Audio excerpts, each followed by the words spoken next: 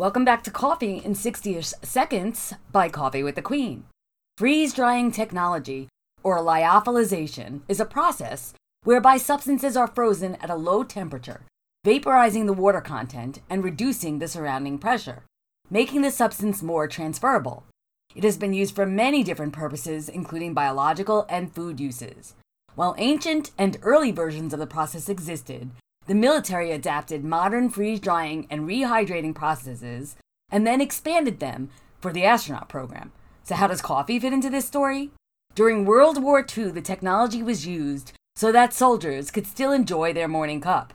Coffee is an ideal substance for this technology because flavor and aroma qualities are preservable during it. Coffee is often cited as the first test subject for the process and the first food to be successfully freeze-dried. Way to go, coffee! For more information on everything coffee, please visit our blog, coffeewiththequeen.com.